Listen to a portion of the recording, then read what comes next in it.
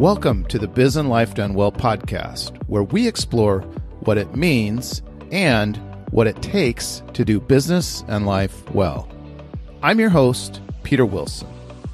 If you're like me, you're intrigued by stories of common people who have achieved uncommon success in business and life. Join me as I interview fascinating people about how they got started, their successes and failures, their habits and routines, and what inspires them.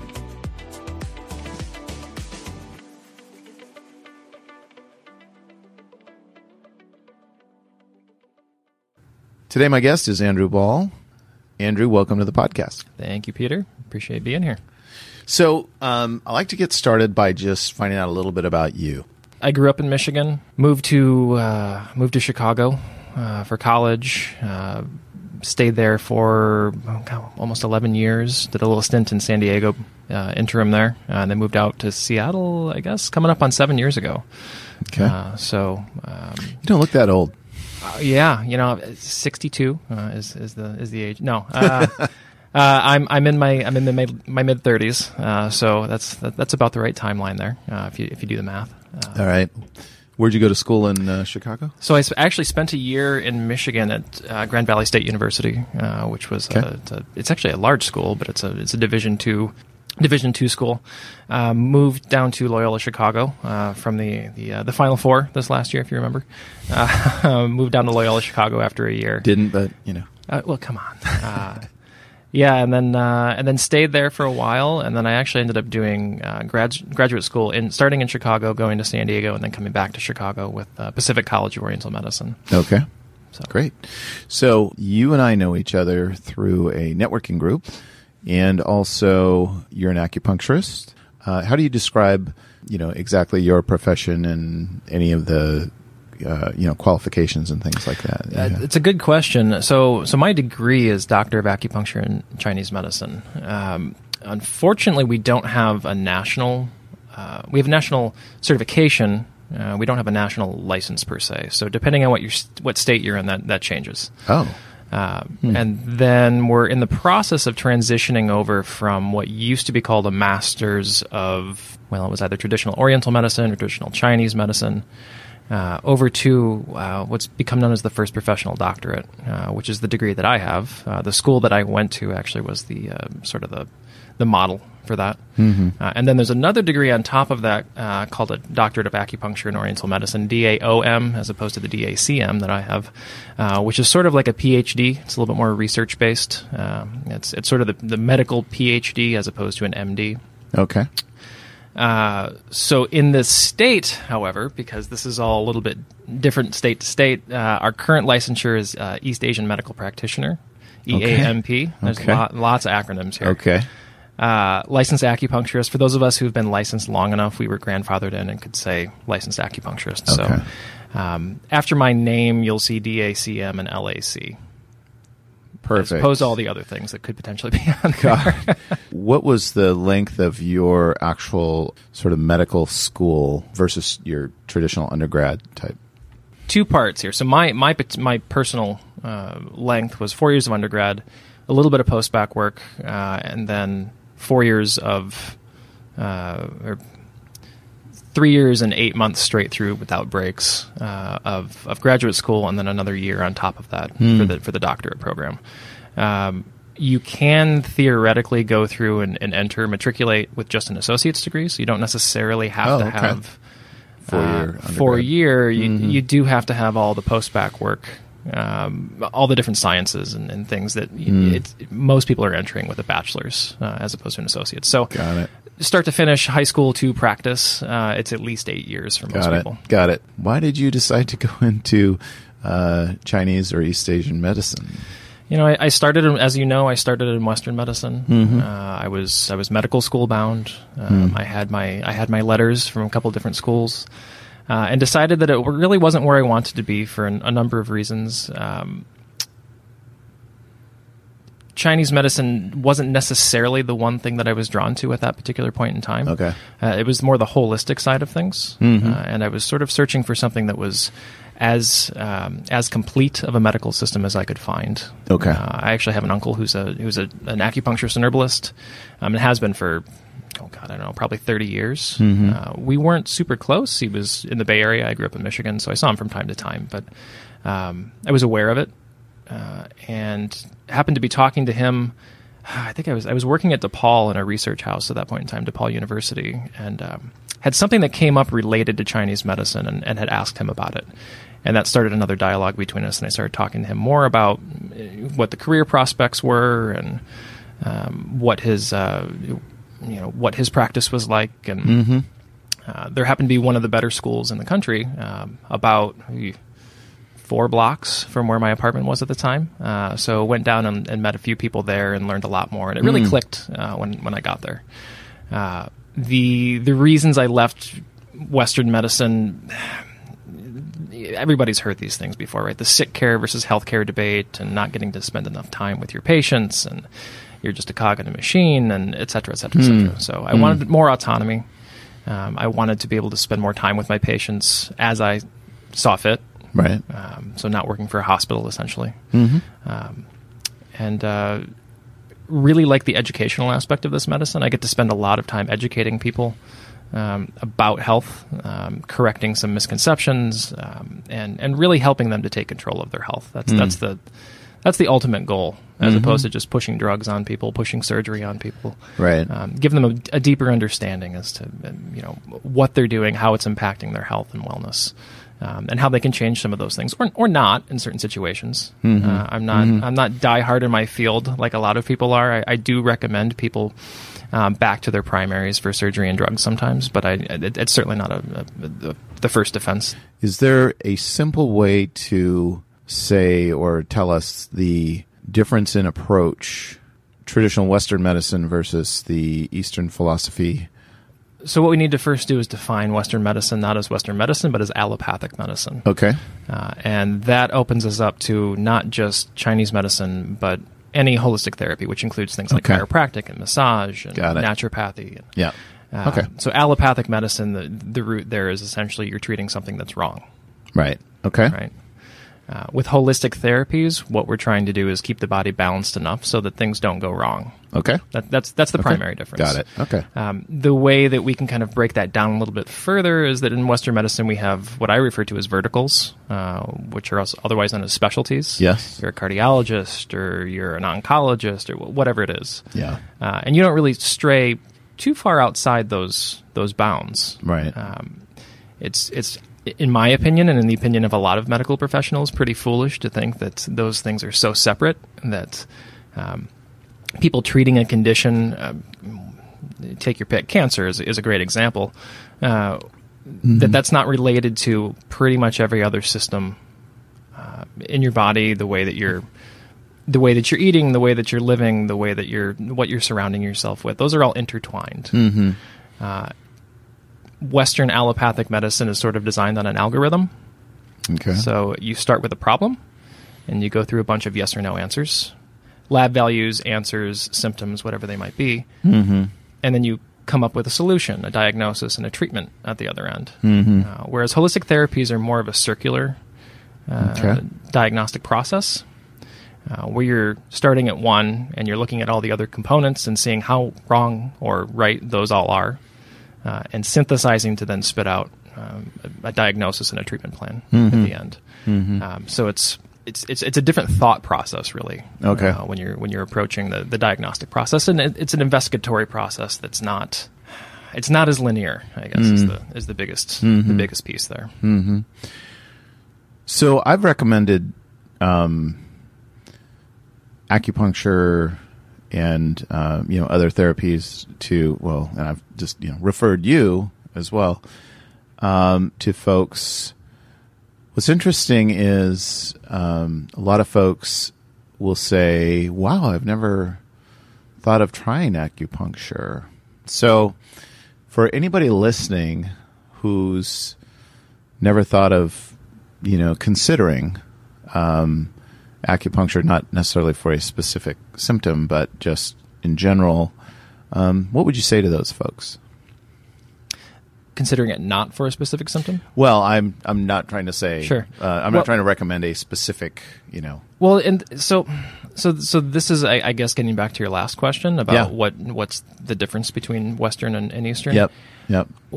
In my field, we can treat what would otherwise be acute things, symptoms that show up for people. That's not the unique value proposition. Got it. Because you can do that in Western medicine as well. Sure. It's the preventive aspect, it's the subacute treatment. Okay. Subacute meaning things that are not really problems for you yet. Mm-hmm. Your lab values aren't quite there to diagnose you with something. Right. That's where we really excel. Mm-hmm. And people say, well, I don't really need to get any, not for me specifically, but I don't need to get any treatment because I don't have anything wrong. Maybe, but it's pretty far and few between where I run into somebody where we can improve their health in some way. Whether that's, again, diet or stress levels or whatever it is. So how they're sleeping. All these things manifest at some point in some problems for people, even if they're not seeing the direct link. Right. And that's a big schism in thought in this country in particular, because people go to the doctor when something is wrong, not when something's not wrong, and that's really when we would prefer they come in, so that we don't get to that next stage where they've got, they've developed something. I tend to treat a lot of orthopedic conditions. Okay, that's a bit of a different situation. If you haven't rolled your ankle, I don't need you to come in to not roll your ankle. Right. I mean, we're talking more internal medicine with that, with the preventive aspect. Yeah. But okay, it's an interesting experience, and it's an easier experience and a more pleasant experience if people are coming in when they don't have something major that's going on. So that's really the sell, I guess. Got it. You found that this area is Seattle area is fairly accepting and open to the ideas of the Chinese or Asian medicine? Yeah, so I practiced in Chicago before I moved here, and the conversations that you're having with people whom you don't know are very different. In the Midwest, it was more describing or more definitional, right? Like, what is acupuncture? Okay. Versus out here, it tends to be more, well, what does it treat? Pretty much everybody out here, if they haven't had it, and I forget what the market penetration is. Yeah. But it's fairly high in comparison to the Midwest, anyhow. Right. People out here have either had it, or their family members have had it, or their friends have had it. They know somebody who's had an experience with Chinese medicine, so they're more about applying it to themselves. Versus in the Midwest, it's still less so in Chicago because it's a major metro area. But like when I go back to my parents' place in Michigan, people are looking at you as sort of a novelty a lot of the time because they've just never heard of it. They don't know what it is. They don't know anything about it. That's the biggest difference I get. So once you finish school, is there a practicum or an internship or whatever you have to do? There's a national licensure that you have to go through. Okay. Unless you're in California, they have their own licensure, which is actually a little bit above and beyond the national licensure. So you have to go through boards, essentially. So you have to go through and pass your boards, and then you have to go through whatever state you're in and get your license. There is not a requirement for fellowship or internship like you would find in Western medicine. It's advisable a lot of the time, but the infrastructure isn't really there to necessarily support survival. You don't really get paid for those primarily. Or if you do, it's very, very low wages. Okay. So I would say most people don't end up doing that. Our field has a larger attrition than some of the other medical fields as well. And I think that's part of the reason is people they're not making money fast enough, so they end up doing something else. You were with another clinic, and then you started your own, right? Yeah, I've floated around a little bit. I think depending on how you measure it, I've had 7 clinics over the years. I'm not leaving the one that I currently have, so that's it. Okay, good. I was with another. I was a partner in another company, and it was a wellness clinic, and I had started the acupuncture program there, and left there in 2015. Okay, and that's when I actually officially moved up to the Edmonds area. I have a friend who is he's an upper cervical chiropractor, whom you've met. Yep. He had an office that he was opening up and said, hey, I've got an extra room. And I was leaving my other company quickly, I guess would be the term. Okay. And needed some place to land my patients, and that worked out well. That was supposed to be a short-term gig, but because Kevin and I are friends, I enjoyed being in the space, and he wasn't in any rush for me to leave, and that just sort of turned into, I think we're 4 years on now. Oh, cool. So, yeah. And then your other clinic is? My other clinic is down in Burien. I opened that, I guess next month will be 2 years. Congrats. Thank you. That's been a great space. It's my own space. I've always shared or rented space from other people. My own space, and it's been great. That's why I said I'm not leaving that one. My other clinic is at a point now where I'm not working 60-hour weeks. It's starting to self-sustain, which is great, and it's providing an income, a comfortable income for me now at this point, which is great. So hiring somebody this year is probably the next step. So biz and life done well, right? So I've sort of in the last couple of years since opening this other clinic really sort of modified some of my goals. Okay. And taken a hard look at what my goals are for my business that are my goals, as opposed to being extrinsic goals, things that people have just assumed that you're going to do. Yeah. And 5 years ago, when I was opening a clinic here in the Northwest, I was totally into the option of or the goal, I guess, of having 3 or 4 clinics around town. I don't know as though I'm in that space anymore. Okay. Do you have anybody working for you? I don't. I have tried to design a super lean business model in that sense. Okay. I don't have anybody at the front desk. I don't have anybody at this point doing my billing. I don't have anybody doing really anything in my office anyhow. I have outsourced a few of those things. Some marketing, right. Of course. Yeah.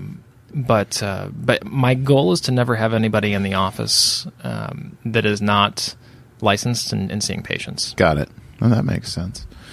What is your philosophy of care? Well, whole person is always the biggest piece, right? And people come in and they've got a problem with something, and you start asking them questions about something else, and they go, no, the problem's over here. And I know, that's why I'm asking about this other piece. There's a lot of compartmentalization that patients go through, and that's what they're taught. That's the medical system they've grown up in. Right. If your knee hurts, it's the problem with your knee. It's not a problem with anything else. Yeah. Curiosity is a big component of my care. You have to ask a lot of questions. You have to dig. When I was in the Western medical world, I was in forensic pathology before that. Okay. Which is sort of the investigatory side of medicine, right? Yeah. That's what forensics is. And that's part of the reason I was drawn to Chinese medicine, I guess, to answer a little bit more on one of your previous questions. Yeah. So my philosophy of care is really getting down to the root of the problem, figuring out what is causing whatever people are experiencing. I mean, people come in, they complain of symptoms, right? They're not coming in complaining of diagnoses. Right. Sometimes they match up, but sometimes they don't. And then I like to give people the option. I usually walk them through and I say, this is what you have going on. If you were to do 100% of what I ask, this is where you'll end up. If you're not willing to do 100%, and most people aren't in some capacity, and that's fine. I certainly am not 100% compliant. Just give me a pill. I don't want to do this. Well, yeah, that's maybe a little bit less compliant than I would like, but then we sort of work our way back down to what a good balance is. Okay. This is the amount that I need from you, and this is how far we're going to get. And once we've decided that, then the treatment plan is a lot easier. Everybody knows what's happening. That coupled with a lot of education. And I don't often see patients' eyes roll back in their head. Sometimes I do, because I give them a lot of education about what they're doing, how to change it, how to look out for changes in their health. And I want them to have that autonomy by the time they're done being treated at my office. I don't want them coming in every week for the rest of their lives. Right. Financially, it's good for me, but it's not interesting for me at that point. So, is there a case or a treatment or a patient that really sticks out as you really felt like, wow, I was really able to have a dramatic impact on that person? Honestly, just yesterday I had one that came in. For people who have been around me enough, they know that there's 2 things that I tend to talk about ad nauseum. One of them is not putting ice on their injuries. Yes. Which I know you've heard that Yes. diatribe before. Yes. The other one is nutrition. and really not even complicated nutrition, just decreasing the amount of carbs that we're eating on a regular basis, increasing the amount of healthy fats, pretty much ignoring a lot of what the USDA and FDA have done over the last 50, 60 years. And I have a patient whom I've been seeing. She's 75. I've been seeing her for a year, maybe. I see her about once every 3 months. And I've been asking her to change a few things with her diet. She has a pretty standard American diet for a 75-year-old. She has hypertension, prediabetes. She's a little bit overweight. She doesn't sleep well, acid reflux. I just saw her yesterday after giving a little talk in the morning about fats and carbs and nutrition. And she did exactly what I asked her to do about 2 months ago. And I didn't do this. I told her about it. I educated her on this and asked her to do this. Yeah. So she changed her diet. She dropped almost all the carbs. She got rid of the fruit. She's not eating any simple sugars. And she upped her healthy fats. And she dropped her triglycerides from 512 to 90.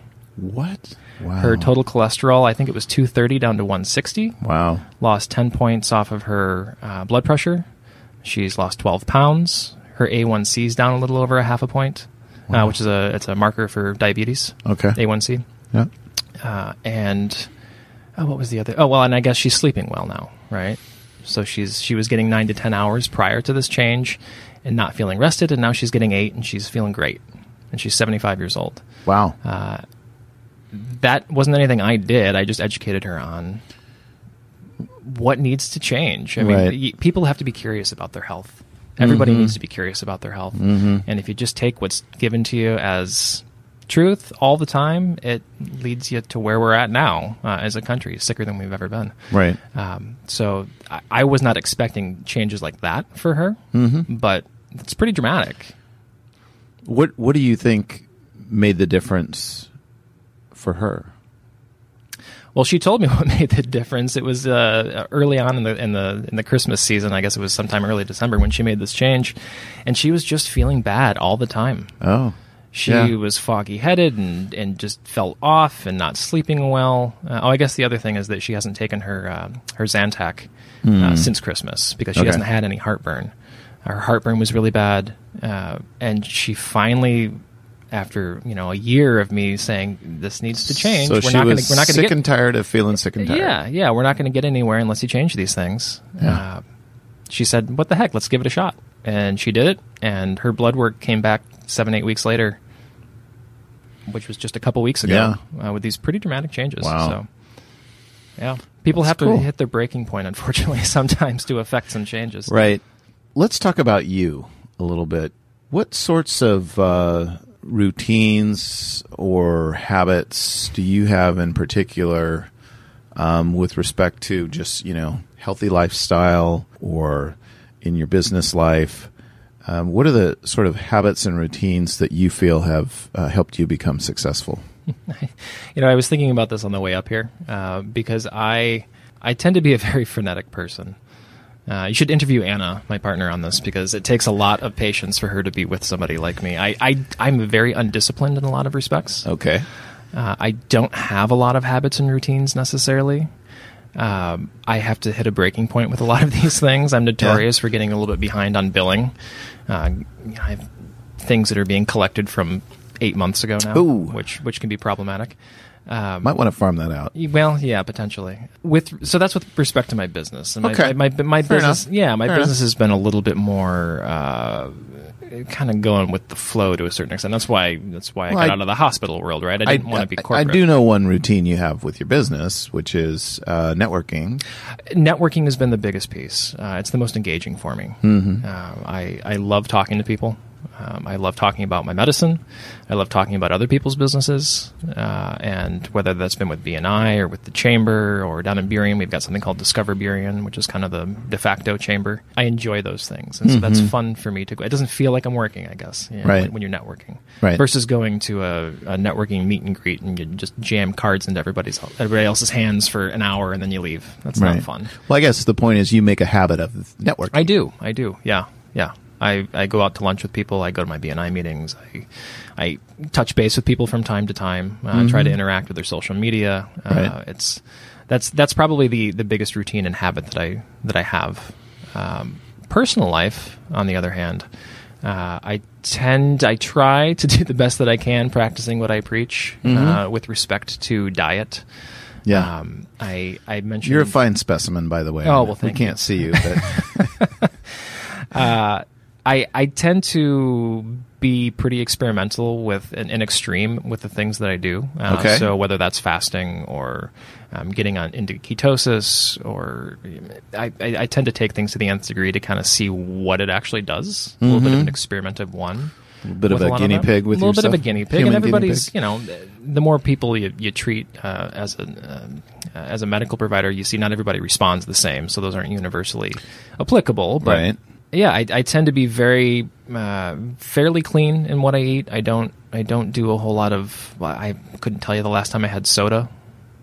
I grew up in the Midwest, so that was definitely a part of my diet growing up.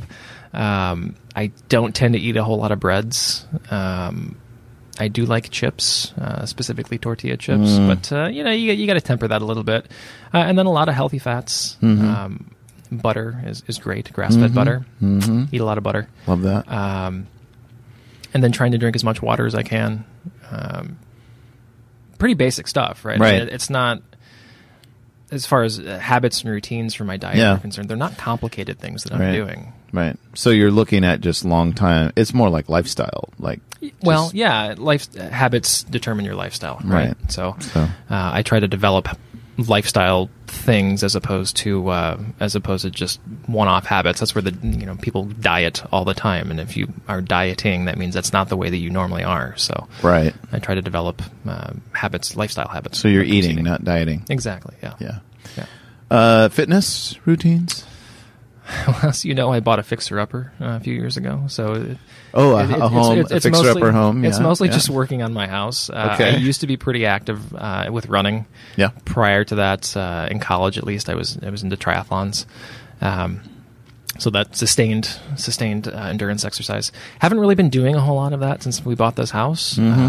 But I'm still very active. We have a dog, so I play with the dog. I'm working in the house. I'm either in the attic or in the crawl space or doing whatever with that. We have a decent amount of property, so clearing the property has been a lot of work physically. And I get to the gym from time to time, so I tend to swim more at the gym. It's a little bit more meditative for me at this point. I'm not really in the main part of the gym very often, and I haven't been for a couple of years. What do you do for fun?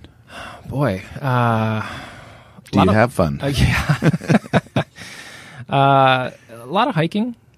So Anna and I love going out and hitting the trails when we can. I tend to be pretty creative at my house, so a lot of carpentry and a lot of sort of artistic things around the house. It sounds trite, I guess. Hanging out with friends. We, at one point in time, were very into going to breweries. I guess we still are. Yeah. Living in the Pacific Northwest makes that easier. Yeah. 2015, I think it was, we hit every brewery in Seattle, which at the time was like 45, I think. So, dang. For two people with careers, that's pretty good. A lot. And you're still thin. And I'm still fairly thin. Yeah. That was most of my carbs at that point in time. Okay. Yeah, I still read quite a bit. I'm not doing novels as much as I used to, but a lot of reading. I spend, honestly, probably most of my free time learning, researching. Not necessarily what I do professionally, not necessarily medicine, but just being curious about whatever. Right? I mean, you can start out researching one thing and end up, you take 7 or 8 left turns and you're researching something completely different by the end of the evening. Right. That's called the rabbit hole. The rabbit hole. Yeah, that's not that uncommon for me. Cool. So you mentioned books. Any books that you would recommend for folks just thinking about business or life in general? Personally, personal development's a big thing for me. Okay. I went to a Jesuit school. I'm not Jesuit. I'm not Catholic. I'm not Christian. Okay. But the focus of that is not only service, but also that personal development, personal enlightenment, if you want to talk about it in terms of Eastern medicine. Yeah. So I spend a lot of time, or at least I used to when I was reading more avidly, things that are not just studies, learning about anything I can. in particular, and it's partly a product of where I grew up in West Michigan, learning a lot about religions as religious studies, not because I was religious, but because I was curious. It's a sociological look into humanity when you start reading about religions. What is it about Western Michigan that lends itself to that? It's sort of the main hub of the Christian Reformed Church. Okay. So Calvin College is the big one that's there, which is a very good school. Yeah. It's a fairly conservative Protestant religion. Got it. And neither one of my parents were from there, and everybody there is related to everybody else. I see. It seems, and we were sort of the outliers. Got it. So that shaped me quite a bit growing up. Not having that immediate connection, whether it was the Dutch aspect, because most people are Dutch there, or the Christian Reformed Church, the CRC. Not having either one of those. Got it. Sort of put up a couple of barriers, but I learned from it, which was okay. So getting back to the books, were there any books in particular that? So one of the ones that really had an impact on me was religious literacy. It's by a guy named Stephen Protherto. He's a Boston College or Boston University professor, and has since he wrote that book has started ruffling some feathers. Okay, but at the time, it's a pretty decent look into the development of some of the major religions around the world, and it's really intended to give people literacy in those different religions. And he was coming at it from a standpoint of basically people who understand things about other people tend to not be as, maybe not critical, aggressive towards those people. A lot of that aggression is born out of ignorance, right? Assumptions. So that was kind of the point. So of it that might book. Generate a little more empathy. Yeah, empathy, understanding. We're all the same. All that trite stuff. Any other books that had kind of a impact on you in that way? From a religious standpoint, I don't think so. One of my other favorite books that I've read in the last couple of years. I can't think of the guy's first name, and the last name has a bunch of consonants slammed together. I think it was Richard Mlodinow, and it's called Subliminal. Okay. And it's about the way that we interact with people. He's a psychologist of some sort. He's a social psychologist. About touches on marketing and a few of these other things, but about the way that we interact with people and how that either conveys your messaging or how we can take advantage of other people. And it's kind of a deep dive into the nonverbal ways that we communicate with each other. Okay. It's subliminal. I think it's Richard Mlodinow. Does it deal with a little of the brain science? Yeah, very much brain science. Okay. So I was a psychology major, among other things. I was also a biology major and a criminal justice person, but I studied psychology when I was in undergrad. So kind of have a big interest in the way that the brain works, the way we perceive things. So that was a really fun read for me. Cool. We'll have links to any books we talk about in the show notes, in addition to links to your clinics. Ah, perfect. So we can, if folks want to find out more about you and your practice, they can certainly get a hold of you that way. So who inspires you? I think you can find inspiration in pretty much everybody in some capacity. When you see people who are the name brand inspiration people, right? What I tend to see is a lot of problems in other areas that are not their chosen success. Okay. Right. Okay. Elon Musk, I guess, is currently the self-imploding person over the last year. Yeah. And he's achieved all these amazing things, but at what cost? Right. Right. I feel like everybody can teach us something about something. It's not necessarily always going to be useful for you. Might not be something that's revelatory, but you can learn something from everybody. And especially, looking at business, for example, people who have achieved what I consider to be a fairly balanced life work success. You're a great example. Well, thank you. Yeah. Thank you. I know a little bit about your story coming out of the corporate world, and you're not there anymore. No. And I see that as a big step. Yes. People who are just interested and engaged and otherwise good people to be around are the ones that inspire me the most. And you want to find out why, how they've achieved that. Right. Well, that's why we're asking you these questions. Well, right. You inspired us, so you inspired me. Is there anybody along the way that has inspired you? So let's not talk about now, but let's just talk about, like, you mentioned an uncle. Are there any other folks, parents, grandparents, anybody in particular that just sort of inspired you in a particular way? Sure. So part of the reason I got out of Western medicine is that I had too much curiosity and a bit of an antagonistic personality. Mm-hmm. And I think that my parents inadvertently instilled that in me. Okay. I'm sure if they were listening to this, they'd be shaking their head. Yes, that's absolutely true. I don't remember how old I was, but I remember a conversation with my dad. He was an early baby boomer. He was going to college. He was trying to get out of the town that he grew up in. Mm-hmm. He sort of felt, whether this was implied or this was just his perception, that he really only had a couple of tracks if he was going to go to college. He'd become an engineer, which he did, a lawyer, or a doctor. That was all that was really open to him. And for my mom, it was pretty much a nurse or a teacher. She was also the first in her family to go to college. I think my mom loved what she did. I don't know as though my dad did. And I remember him relating that story, and I don't know if he actually said this specifically, but you can kind of do whatever you want. You don't have to do what you're expected to do. Mm-hmm. And that really changed the way that I looked at what's expected of you, whether it's in school or business or life, for that matter. Mm-hmm. That's still, I don't think about it as often as I used to, but I can still see that thread working its way through a lot of the things that I do. I try to bring a fresh perspective to all of those different things. Right. Clearly had an impact on you.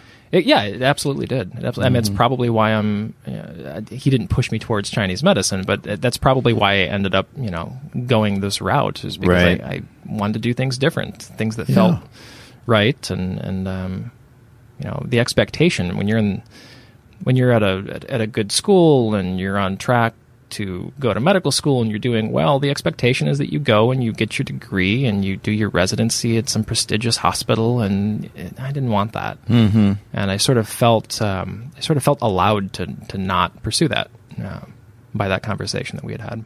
So you want to tell us just a little bit about intermittent fasting? I know, not asking you as for your professional opinion per se, but more about just your experience and, how you would explain it to. I'm just asking you personally. Sure.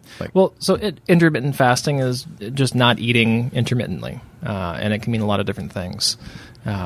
I referred earlier to 16, 18 hours a day not eating. Okay. There's alternate day fasting, which is a 24 to 30 hour, basically skipping a full day. Mm-hmm.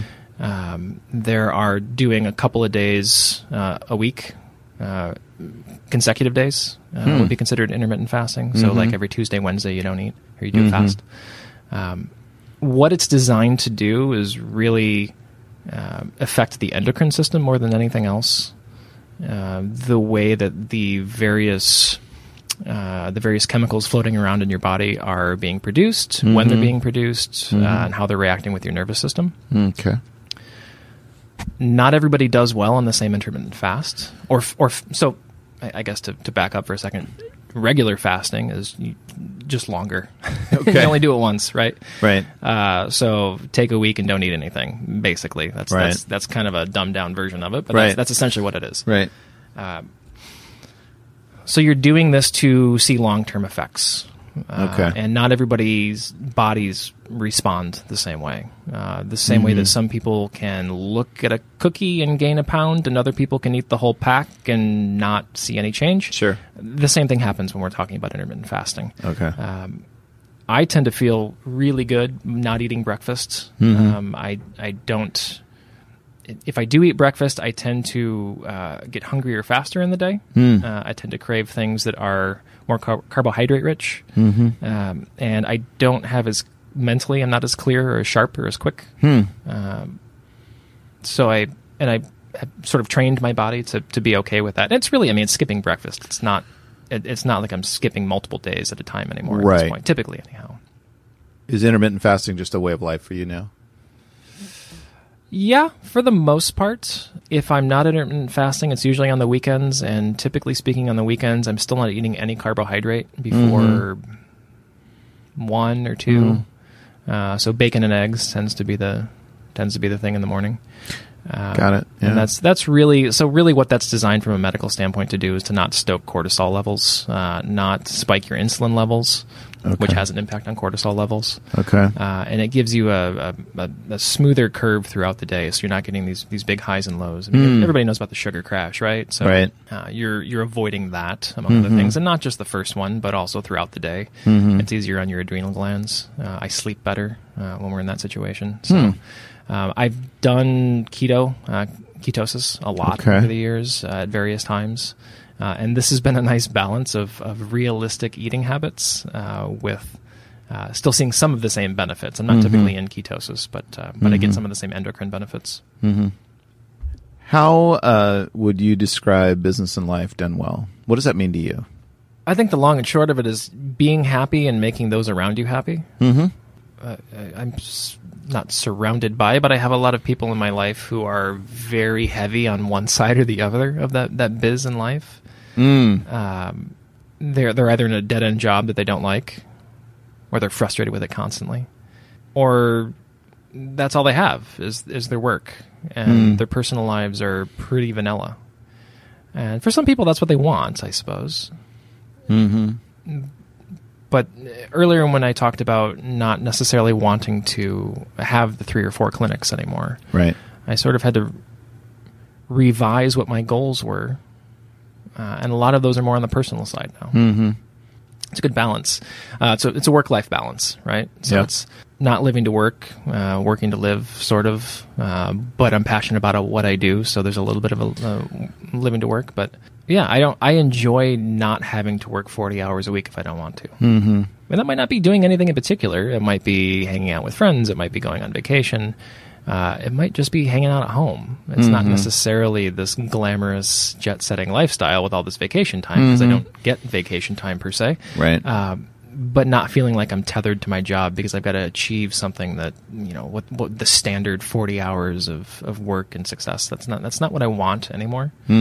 And I think that people who have made that realization tend to be happier, and those around them are happier. And the irony is that as soon as I made that realization, or had that realization, things started happening easier in my business side as well. So I think that there's possibly a little bit of self-sabotage that people go through, especially in the small business world. Well, I know that people have a lot of self-sabotage in the business world, but in what way?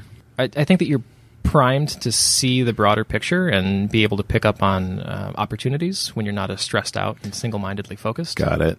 Yeah, if you're not stressing and you kind of just take a step back, maybe open yourself up to what the world has to offer. Yeah, I mean, it's the cutting off your nose to spite your face sort of thing. Okay. Right? Okay. Like you're not... If you've got this project that you have to finish, why do you have to finish it? Because you've set that arbitrary goal. And you sacrifice 3 or 4 other things that could have actually, in the long run, put you ahead of where finishing this project gets you. That's not a good business model. It's not a good life model. Right. So how do you set goals for yourself? That's something I could probably work on, is setting more concrete goals. It goes back to that happiness. Like I said, I'm pretty undisciplined in my business. Not your practice, mind you. Right. No, I'm very disciplined in my practice, but actually running the business, which is a completely different thing from actually practicing. Of course. I tend to just check in on a fairly regular basis and figure out where my stress levels are at, whether or not I'm happy. And if I am, then that's a good place to be, and I like what I'm doing. And I sort of have to cut back every now and then. I take on too many projects, and sometimes the personal life overcomes a lot of the things at work. Just finding that balance. I mean, that's I'm in Chinese medicine. Everything's based on balance, right? Okay. So it's just making sure that you're walking that middle path, the Tao, and all that stuff, right? Okay. So it's just constantly bringing yourself back to center. That's kind of my goal, and I don't really have a lot of goals past wanting to be just happy and content and feeling engaged and like my mind is stimulated when I'm at work and at home. As we wrap up here, is there anything else you want to add? Anything we didn't talk about? I think one of the things that's led to some of what you're seeing as success in my life, and I'm not saying I don't feel successful, is that I have always had 15 different irons in the fire. Okay. I have a doctorate. I think I tend to be more at the mastery level as opposed to the doctorate level, but the mastery level over a wider breadth of things. Mm-hmm. That I haven't had single-minded focus since I was an undergrad. I've always had a couple of different jobs at the same time. I've always had, I had 3 different locations at one point in time for my practice. I owned part of a business that did essentially construction at one point in time. I'm kind of all over the place in what I do, and I think that has allowed me to achieve some of the success in part because it's what has allowed me to see some of the opportunities. Right? Yeah. If you're only looking for opportunities in one vertical, there's fewer. There's just definitionally there's fewer. Right. So it's really allowed me to sort of take advantage of a broader set of skills, I think. And it's made me happier, that's for sure. Got it. So you're a bit of a modern Renaissance man. Jack of all trades. Yes. Yeah. Jack of all trades, master of one. I hope I'm your patient. So. Yeah, well, yes. Andrew, thank you so much for coming today, and we will have links to everything that we talked about that's relevant, books, your practice. Yeah, thank you, Peter. I'm looking forward to seeing this up on iTunes. Right on. Thanks for listening to this episode of Biz and Life Done Well with Peter Wilson.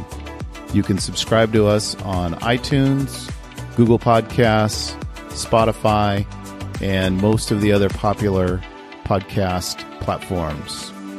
Please tell your friends about us and leave us a review so even more people will find out about us. Thanks again. We'll see you soon.